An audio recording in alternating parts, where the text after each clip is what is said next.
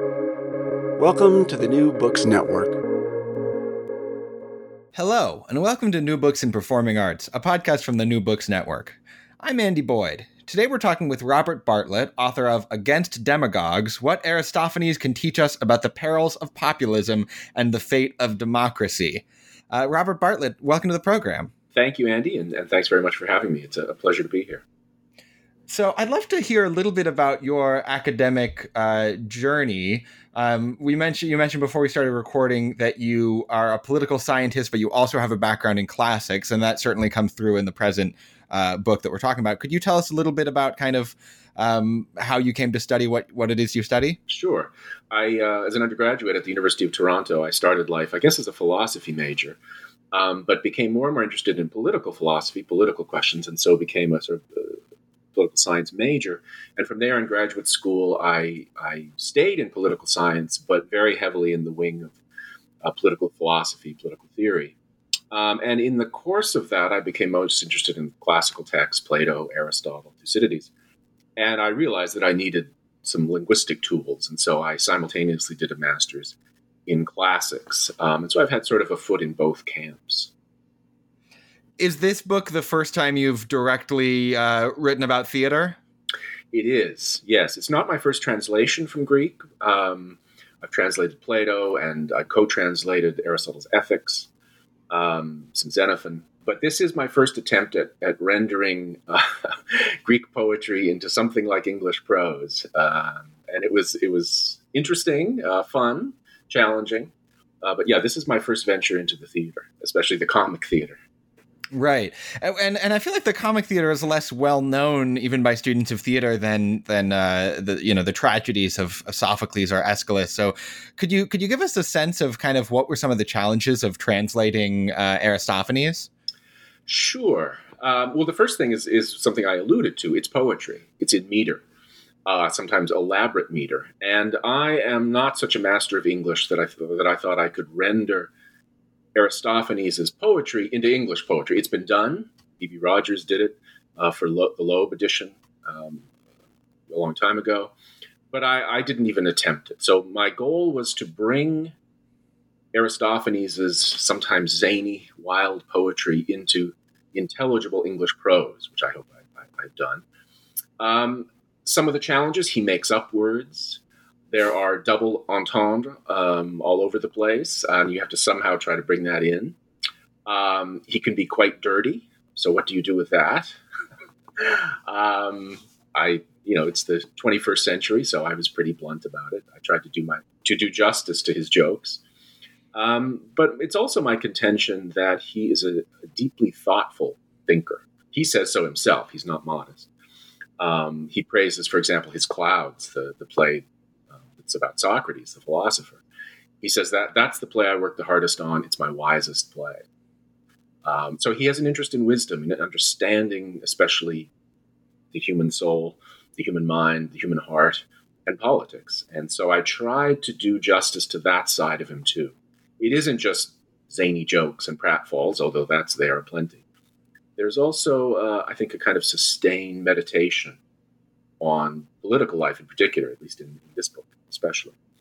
And so I tried to do justice to the precision of his terms. So if he speaks of law, I speak of law. I preserve all of his oaths to the gods and so on. A lot of English translators will just say by heavens or gadzooks, but he'll say by Zeus or by Hera. And, maybe it's an important detail, maybe it isn't, but that's just an example of the way that I tried to bring what I think is his exactitude into English. True, I had to sacrifice the poetry, but something had to give. So, right. And the two plays that you translate in this volume are, I hope I'm pronouncing these correctly, the Acharnians. Acharnians? Yeah, great. Thanks for helping me out there. The Acharnians and the Knights, right, which are probably two of Aristophanes' least known plays. I think probably, most theater students in a Theater History 101 class might encounter Lysistrata, maybe the Birds, maybe the Clouds, but probably not these two. So why did you decide to choose these two plays for your kind of first foray into translating classical drama? Well, partly for the reason that you say, that I thought they deserved to be better known. They have a kind of political angle in both of them. And I thought that might be interesting to students today and general readers today. They're the two earliest extant plays we have. There were one or two other earlier plays, but they don't survive, unfortunately. So these are his earliest plays. They were produced back to back. The first one in 425 BC, the second, The Knights, in 424. They have similar themes. As I say, they're both very political. And I was teaching a graduate seminar on Aristophanes a few years ago, and I was dissatisfied with the existing translations of these two plays in particular. So I just tried to work up some translations for my own class, and then there was sufficient interest in them that I thought I would try to publish them. So I agree with you what you said, that I think these are probably the least well-known of his plays. Only 11 survive of the 40 plus that he wrote. And I just thought that they deserve to have somewhat perhaps more accurate renderings with more explanatory notes and so on to help students get the allusions and jokes and things like that. So, yeah, one of the things you talked about in your answer there was the sort of political valence of these plays. Now, and obviously, it's very anachronistic to kind of force a left-right political spectrum on ancient Athens. But could you give us a sense of kind of where you situate Aristophanes in the political landscape of his time? Well, it's funny. I think the traditional view today is I don't know if it rises to a level of consensus, but you can certainly read in the secondary literature that he was a conservative. And you certainly can find in the plays praises of the good old days, Marathon days. Athens wasn't so corrupt and so on. And as I say, that is present in the plays. But I don't think it does justice to Aristophanes' breadth of vision, and in particular to his radicalness. And so, yeah, it's very difficult to place him, as you say, on a left-right spectrum that would be comparable to ours. He is very critical of the democracy. Athens at this time, of course, was a democracy, a direct democracy. On the other hand, the criticism, I think, and I argue, stems from a desire to make it better, to improve the democracy, not to do away with it, but to improve it, to point out in the element of comedy in a theater that would be filled with, the demos, the people, their foibles, their weaknesses, and in a way to warn them through jokes and so on. So there's a kind of educational purpose, I think, to some of the plays, including the two plays that we're talking about. Now, to pile an anachronism on another anachronism, is it maybe helpful to think of him as sort of like the John Oliver of his day, or sort of somebody who's poking fun at politics, but really with a intention to kind of educate his audience? That, I think, is completely fair and appropriate. That he's a satirist, obviously a comedian. He will mock, contemporary politicians, some of whom we no longer know who they are. They're known only from their singular mention in Aristophanes. But clearly the audience would know. And he's great at mockery, making buffoons of people. In one of the plays, there's an extended scene making fun of Lamachus, a general whose adventures you can find in the pages of Thucydides. He was a real character. So everybody in the audience would have known exactly who he was. And Aristophanes goes after him, makes him look, it's not vicious, but it's mocking, certainly. He makes him seem sort of pretentious, full of himself, a boaster, that sort of thing. I think the tradition of Jon Stewart, John Oliver, all of those people are satirists. Saturday Night Live, there's an element of Aristophanes in all of those, I think. Now, that kind of situatedness in the politics of his time is challenging for contemporary readers. Like you said, there's some politicians we only know of because Aristophanes made fun of them, which I think, as a playwright, I love that. I think that's great. So, but for a translator or for a reader for a contemporary audience, how do you approach those jokes that are based on a reference that even a scholar of the classics might not fully understand the implications of? Well, I'm afraid I resorted to a footnote in most cases and saying, the suggestion may be that he's this fellow who did this, or this fellow is otherwise unknown.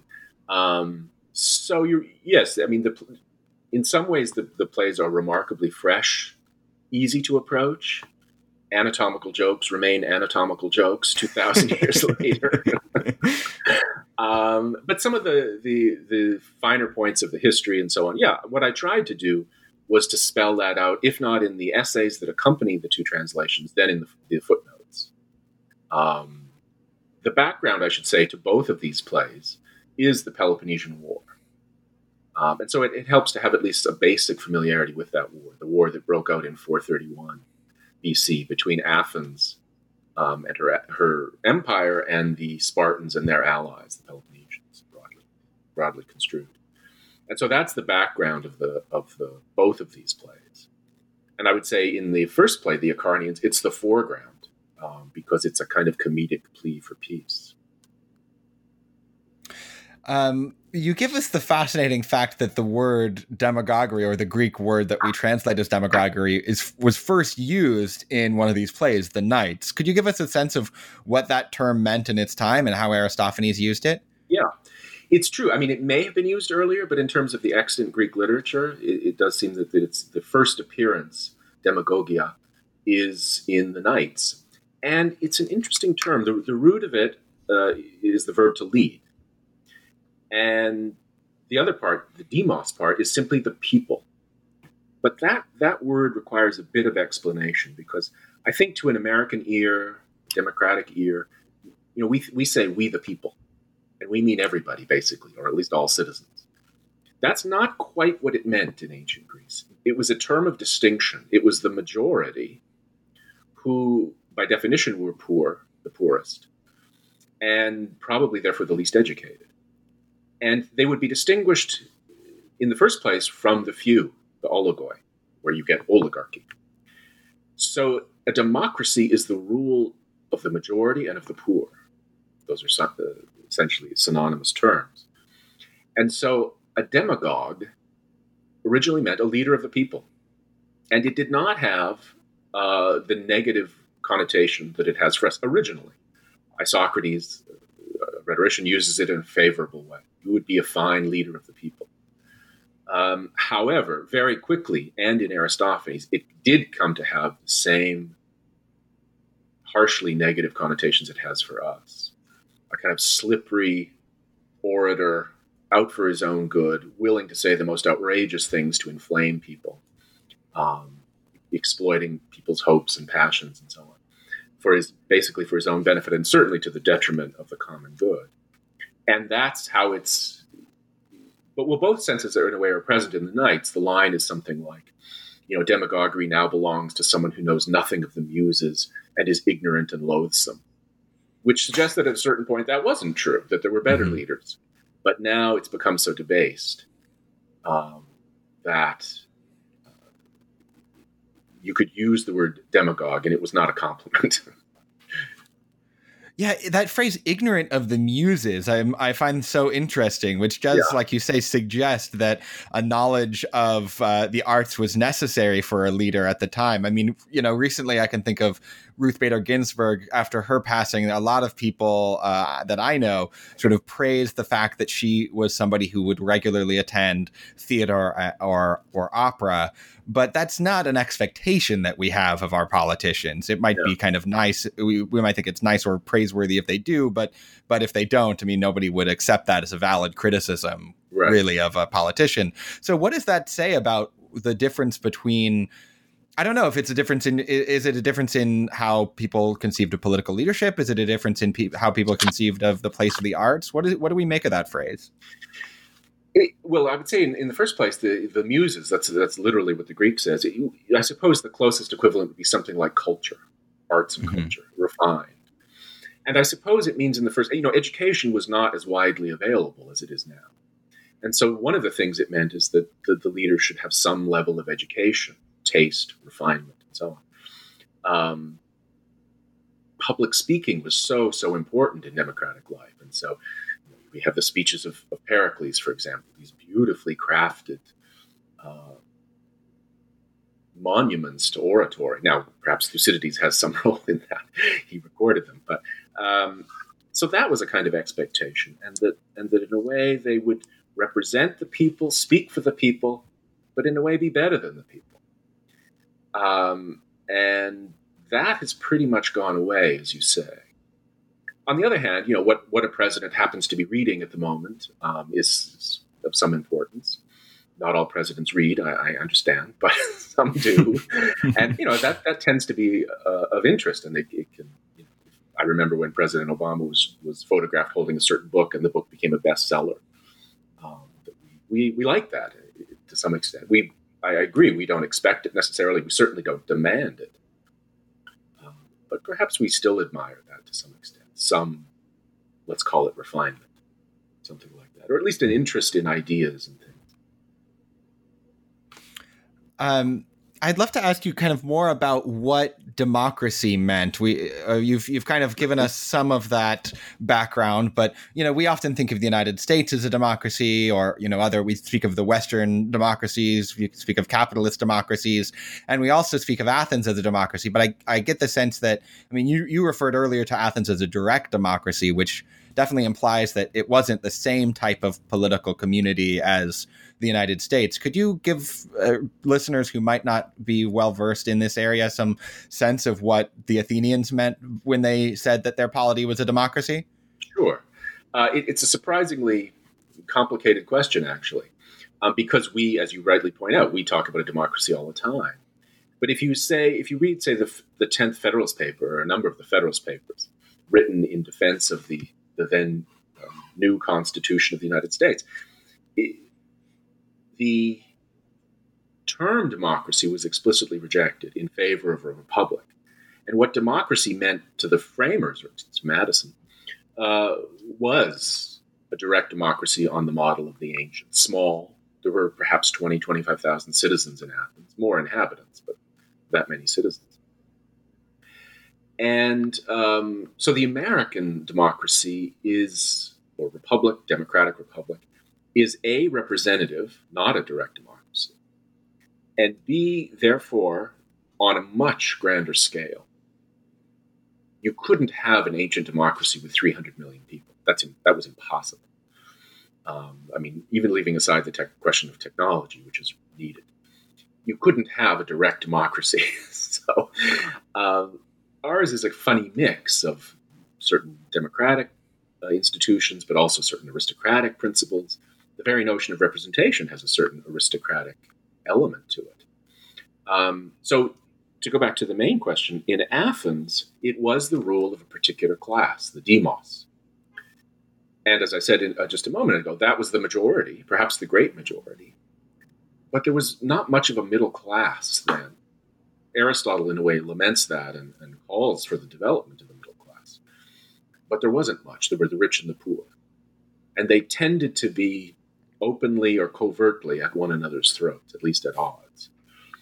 And so in a democracy, in an ancient democracy, you would have, as I say, 20, 30,000 citizens, male citizens, of course. They would gather together in an ecclesia, an assembly, and there would be speeches, motions, and votes. And so it was, in that respect, in some respects, it was not so what we would think of as democratic. Women couldn't vote, for example. But in another respect, it was more democratic because it was a direct democracy where anybody could stand up, anybody could make a speech, and everybody had a vote. Every citizen had a vote. So it was more like to give an imprecise parallel, the New England town hall meeting was closer to the Athenian democracy. And what were the qualifications for citizenship? You mentioned you had to be a male, but were there others? Birth, basically. Birth. You really had to be born to Athenian parents. There were some exceptions to that. There were sort of what are called metics. What would we say? Landed residents. You could live permanently in Athens, but your legal rights were restricted. So it was at its heart tied to the question of birth. Aristotle notes in the Politics that sometimes in times of revolution, democracies would expand the voter rolls for various political reasons. But that was the core of it. So it's not based on any kind of property qualification like in the early United States. No, because many of the people were very poor. They would be, craftsmen of one kind or another and not particularly wealthy. There were wealthy members of the demos, certainly, but as a rule, they were the poor. And if you were rich, you tended, therefore, to fall into a different class, the oligarchs. Now, there are exceptions to that. Pericles was a very wealthy man and a leader of the demos, but he was a leader of the demos. I mean, Thucydides says that, yes, Athens at the time was a democracy, but really it was the rule of one person. So great was his sway with the people. Right. We speak of Periclesian Athens now. Right. Yeah. Right. Which was a mixed bag. I mean, Pericles was a brilliant person, but he was also very much an imperialist. He started the Peloponnesian War. He was a strong advocate of it. So I know that there's, at least one quite lengthy book written describing the plot of the Peloponnesian War. But for listeners who don't know these events, and I confess that somewhat includes myself, could you tell us kind of what this war was about and tying back to the book, specifically why Aristophanes was so adamantly against this war? And that seems to be one of his main political preoccupations, is sort of railing against this war. Yes, that's true, especially in the first play, the Acharnians. Less so in the Knights, which we can talk about, but certainly in the Acharnians, it's a kind of comic plea for bringing the war to a stop in its sixth year. So some basic facts about the Peloponnesian War. Its proper name is probably the War of the Peloponnesians and Athenians, as I said a few moments ago. Athens, it had a fantastic navy, and with that navy, it had, in its fledgling form, it had helped to repulse the threat of the Persians, in what's probably the most glorious moment in Greek history. But they found their sea legs in the course of the Persian Wars, and they continued to develop the navy and had the best navy, in so to speak, in the world. And with that navy, they built an empire. All of the coastal cities in Greece and the islands were under Athenian control. Some of it was friendly, some of it was less friendly. On the other side are the Spartans, rather dour, very stable, very conservative, averse to any change, wary of foreigners.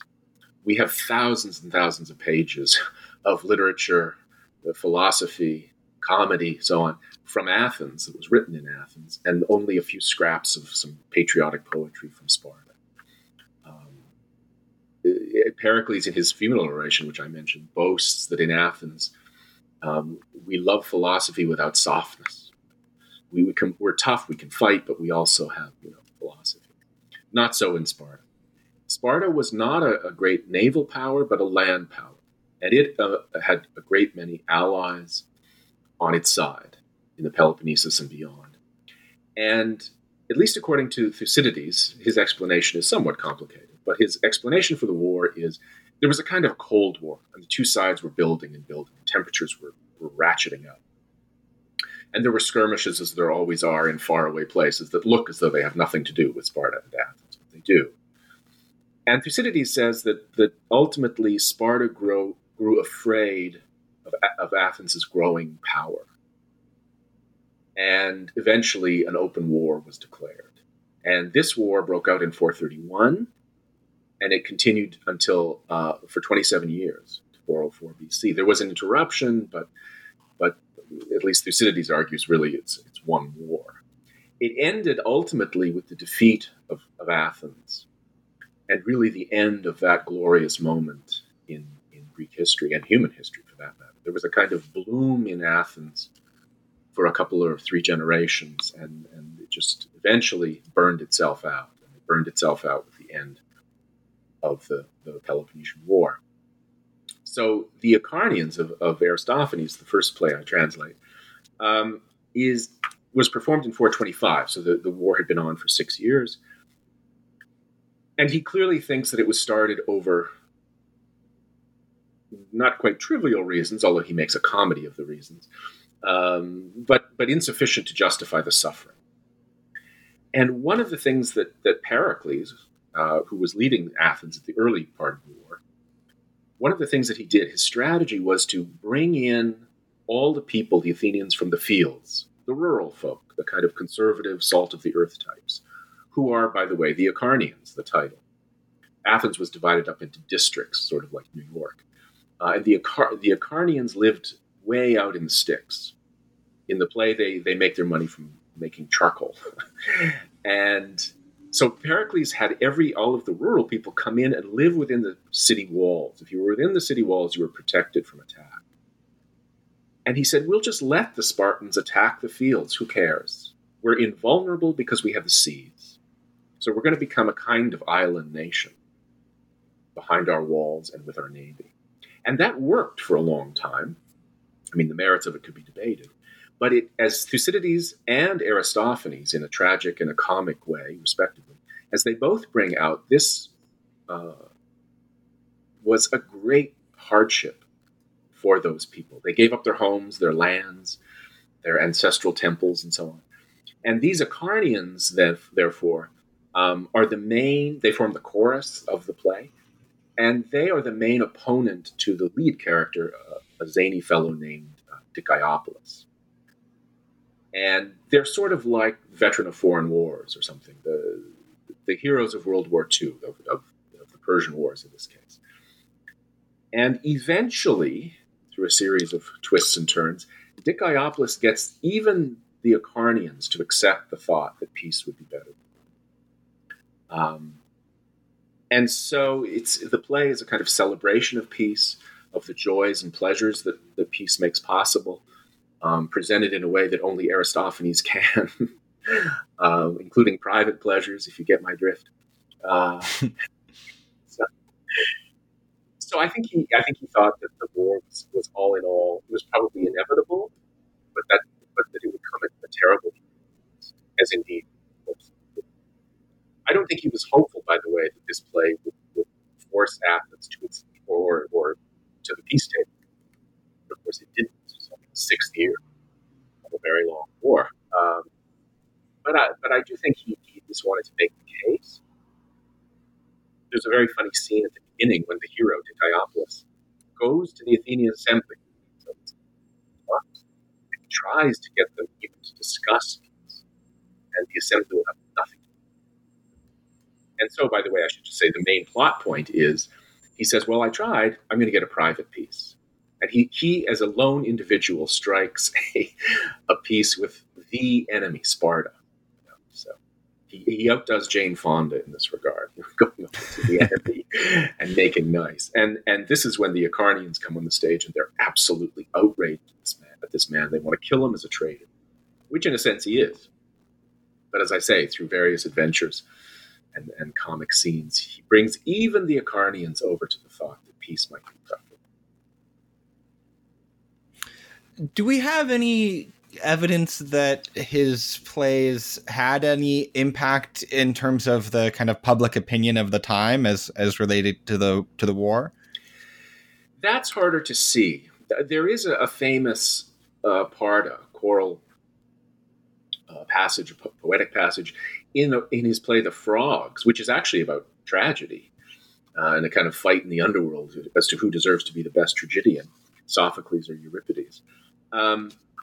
But in that play, Aristophanes, he would sometimes, as it were, come forward and speak in his own name. I mean, he wouldn't appear on stage, but the chorus or a choral leader would speak in his name. And there he gives direct political advice to the city that a recent oligarchic coup had its aftermath. The democracy came back after the coup. But there he gives direct advice to try to suggest a reconciliation between the two parties.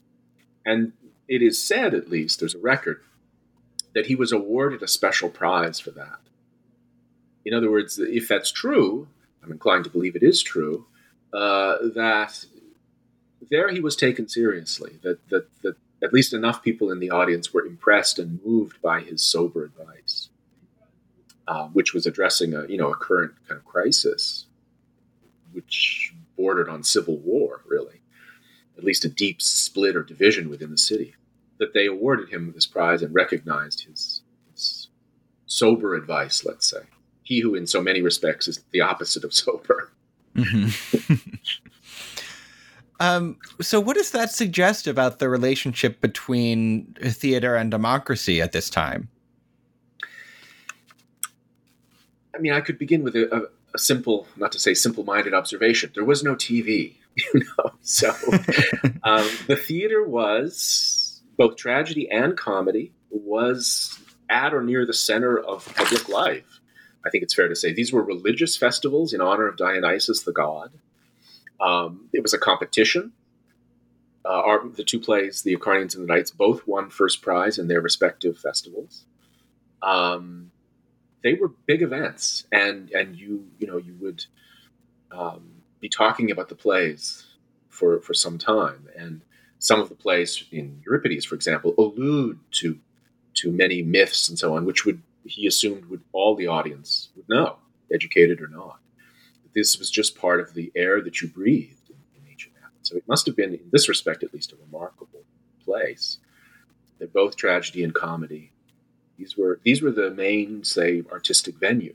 There was dance and things like that. There was certainly music, much simpler than our symphonic music, but still. But really, the plays, the stage, was very important. And in democratic times, it was expected. This was not the preserve of the rich. The demos would come, and this is demonstrated in Aristophanes because he speaks to them. He pokes fun at them directly. He breaks the fourth wall a lot. So yeah, that's I think the most that I could say. But it seems to have had a central place in public life. Not political directly, that was the assembly where all could come, but in a way the theater was a different kind of assembly, open to everyone. You mentioned comedy and tragedy, but I understand there was a third type of play, the satyr play, which there aren't any surviving examples of it, I believe, but it's sort of more ribald even than Aristophanes' comedies, right? Yes, apparently. It's hard to believe what that would be. But I read somewhere, I forget now where, that it was a kind of like palate cleanser after a tragedy. Okay. There's a lot of weeping and wailing, and then you need something to get past that. So, yeah, that's true. But what you say is true. Did Aristophanes write satyr plays as well? Do we have that record? No. I believe the tragedians did. Oh, wow. Yeah. Euripides, I think, did. But, to my knowledge, Aristophanes did not. We have the titles of about 40-some plays. But as I said at the opening, only 11 survive. Mm-hmm. So you've talked a bit about the relationship between theater and democracy. What about the relationship between theater and philosophy? One of the things that's notable about Greek philosophy, well, I guess I'm just thinking of the works of Plato, is that a lot of them are written in dialogue, which suggests a sort of kinship between philosophy and theater, at least to me. What is that relationship at the time? Yeah, philosophic dialogues were common. Plato, of course, is the master, but Xenophon wrote them too. Aristotle wrote dialogues too, but they haven't survived. We have a number of his treatises, of course, but not the dialogues. It's a long question, I think. In the case of Plato, my short answer would be that he was very interested in the human soul and the nature of the human soul. And one way to present that is on stage, certainly. But also, I think you're right. It's a kind of the dialogue form is a kind of halfway house between a treatise, in which the author speaks to us directly in his own name, a la Aristotle, and a play. So they're kind of mini dramas in which we see, at least in our mind's eye, people getting angry, laughing, swearing, getting up, leaving, and those actions are tied always to some question, theoretical question that's being discussed in the dialogue. So it's a kind of marriage of an analysis of arguments, but also the human importance, if I could put it that way, of those arguments to human beings. And we see it, so to speak, on the page of Plato in the dialogues. With regard to Aristophanes in particular, well, one of his most famous plays is The Clouds, and the central character is Socrates. the philosopher.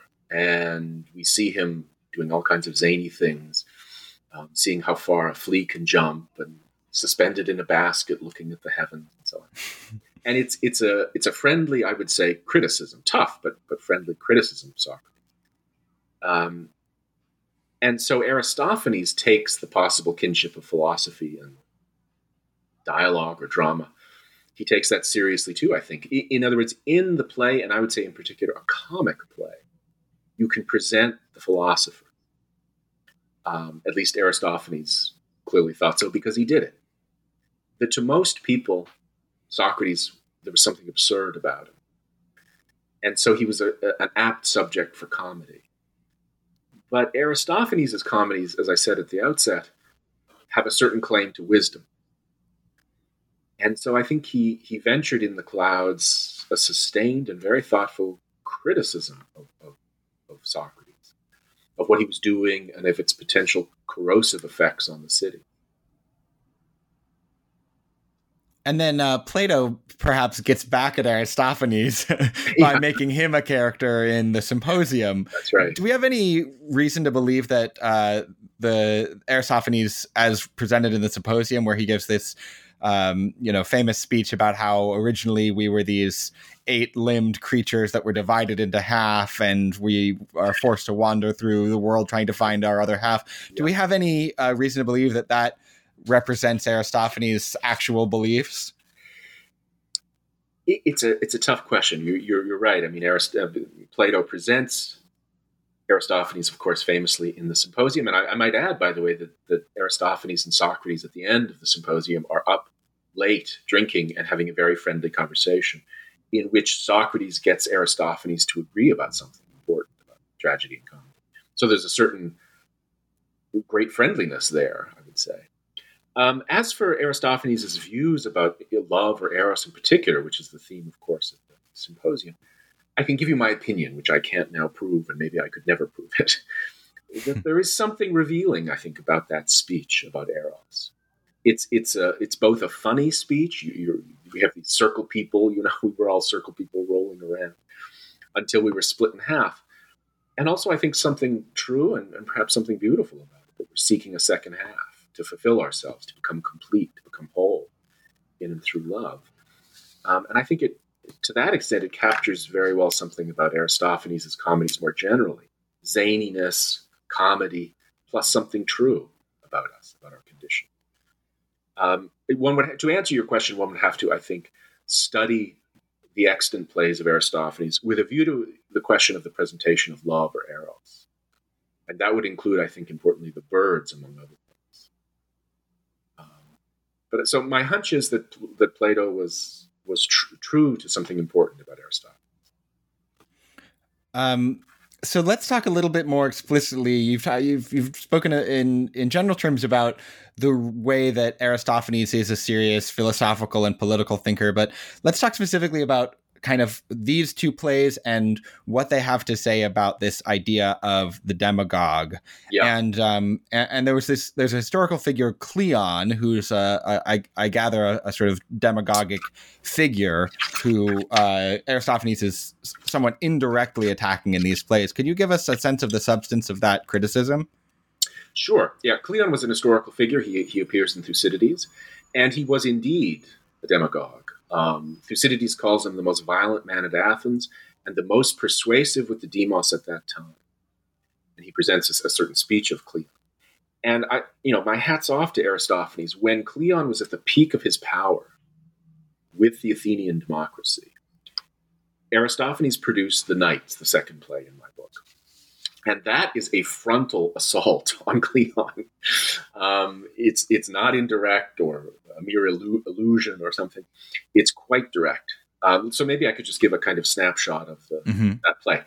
The core of the play is the demos, the people personified, Mr. Demos. He has a household.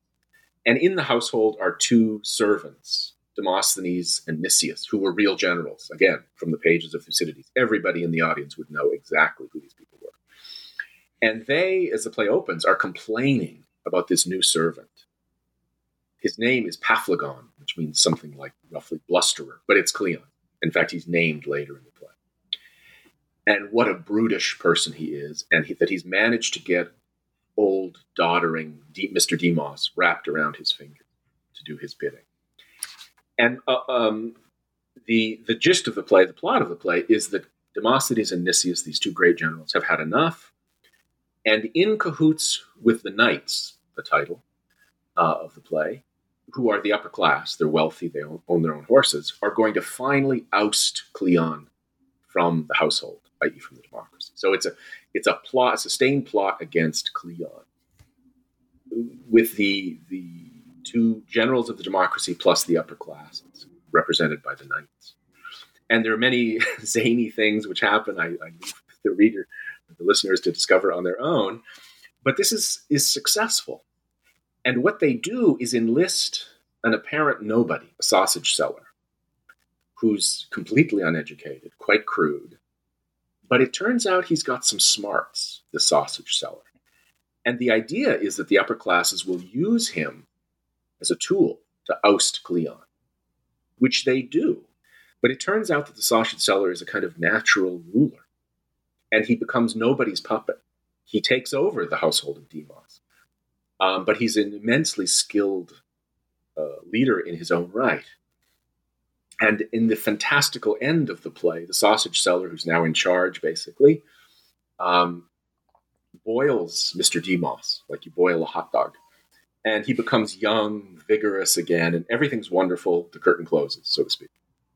And so it's a kind of fantasy of, A, getting rid of this nasty demagogue. Again, the word demagogue appears there. Cleon, who could have been in the audience, by the way, and not too happy, I assume. In the Acharnians, I should say parenthetically, Aristophanes mentions that because of his play the year before called The Babylonians, which hasn't survived, Cleon took him to court. So he got into trouble with Cleon. But he did not back down. I mean, Aristophanes had some guts, which I admire. But to go back to the knights, there are two main points, I suppose. First, as I say, just a withering critique of Cleon. He is vulgar and crude. He despises the people and yet curries favor with them. There's an endless series of promises, physical comforts, medical care, no tax bills, anything you want will give you. All done very cynically, of course.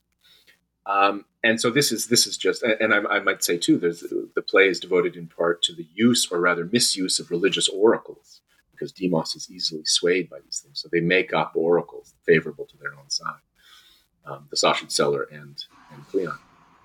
So that part is easily intelligible and a lot of fun to read.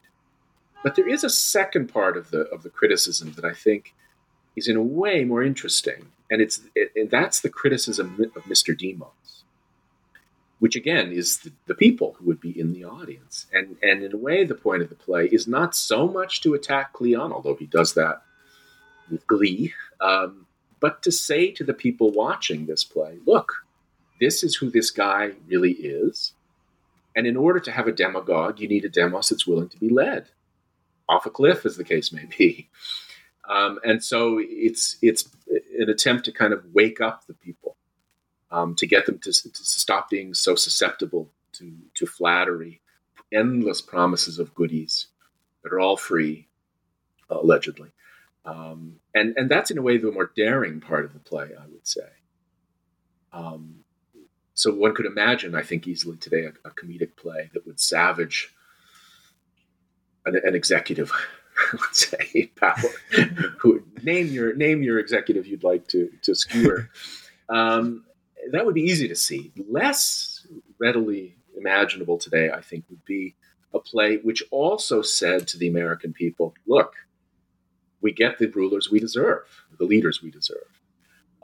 We did vote, after all. Or a sufficient number of us voted. Some of us voted, yeah. And so I think that would be in a way more daring and maybe more interesting. And in any case, that's very present. It's explicit in Aristophanes that he not only went after Cleon with great delight and zest, but I would say he went after the Athenian people, but he criticized them. And it's perfectly clear that that's what he's doing. I suppose he availed himself of the peculiar charms and license that comedy gives one. That if the audience is laughing, they can't be angry and laughing simultaneously. The human soul doesn't allow it. So there are so many outrageous jokes in both of the plays, and funny things that, the audience presumably is in up mood. And it's at that moment that Aristophanes says, yeah, okay, but look, we all have a hand in this. This is not just one bad guy who's making a mockery of the democracy. And we need to think about that. Right. I mean, so your subtitle is What Aristophanes Can Teach Us About the Perils of Democracy, or the Perils of Populism and the Fate of Democracy. But I feel like one of the things that you've just articulated that he teaches, us, now I'm using us to mean people who work in the theater, is that it's not just enough to, lambast whatever political figure is currently in the news. I mean, really, to have a play or any work of satire that cuts deeper than that, you have to kind of widen your focus and kind of look at how a society could facilitate the rise of that type of leader, right? Yeah, I mean, absolutely. I think that's true of a lot of the art we've seen about Trump in the last 4 years, is that the stuff that is really about him and his particularly strange personality feels pretty tame compared to the stuff that says, well, what does it say about American society that after 250 years we've come to this point? Yeah, exactly. No, I think you put it very well. That's the challenge, in a way, that Aristophanes levels for those who are in a position to make mockery of leaders and so on. That's necessary in cases like this. Vital, but it's not enough, because it doesn't get to the root of the thing. And I think Aristophanes tried, at least, to get to the root of it. So again, Robert, I'm sorry. Go ahead. No, please go on. I was just going to say that it goes back to something we touched on at the beginning. That, is he a Democrat? Well, perhaps, but with a great many reservations. But he was enough of a Democrat to care about the health of the Athenian democracy in which he lived. So, and his plays demonstrate that. Well, Robert Bartlett, thanks so much for being on the program to talk about Against Demagogues. This has been such a fascinating conversation. Thank you for having me. I had a lot of fun.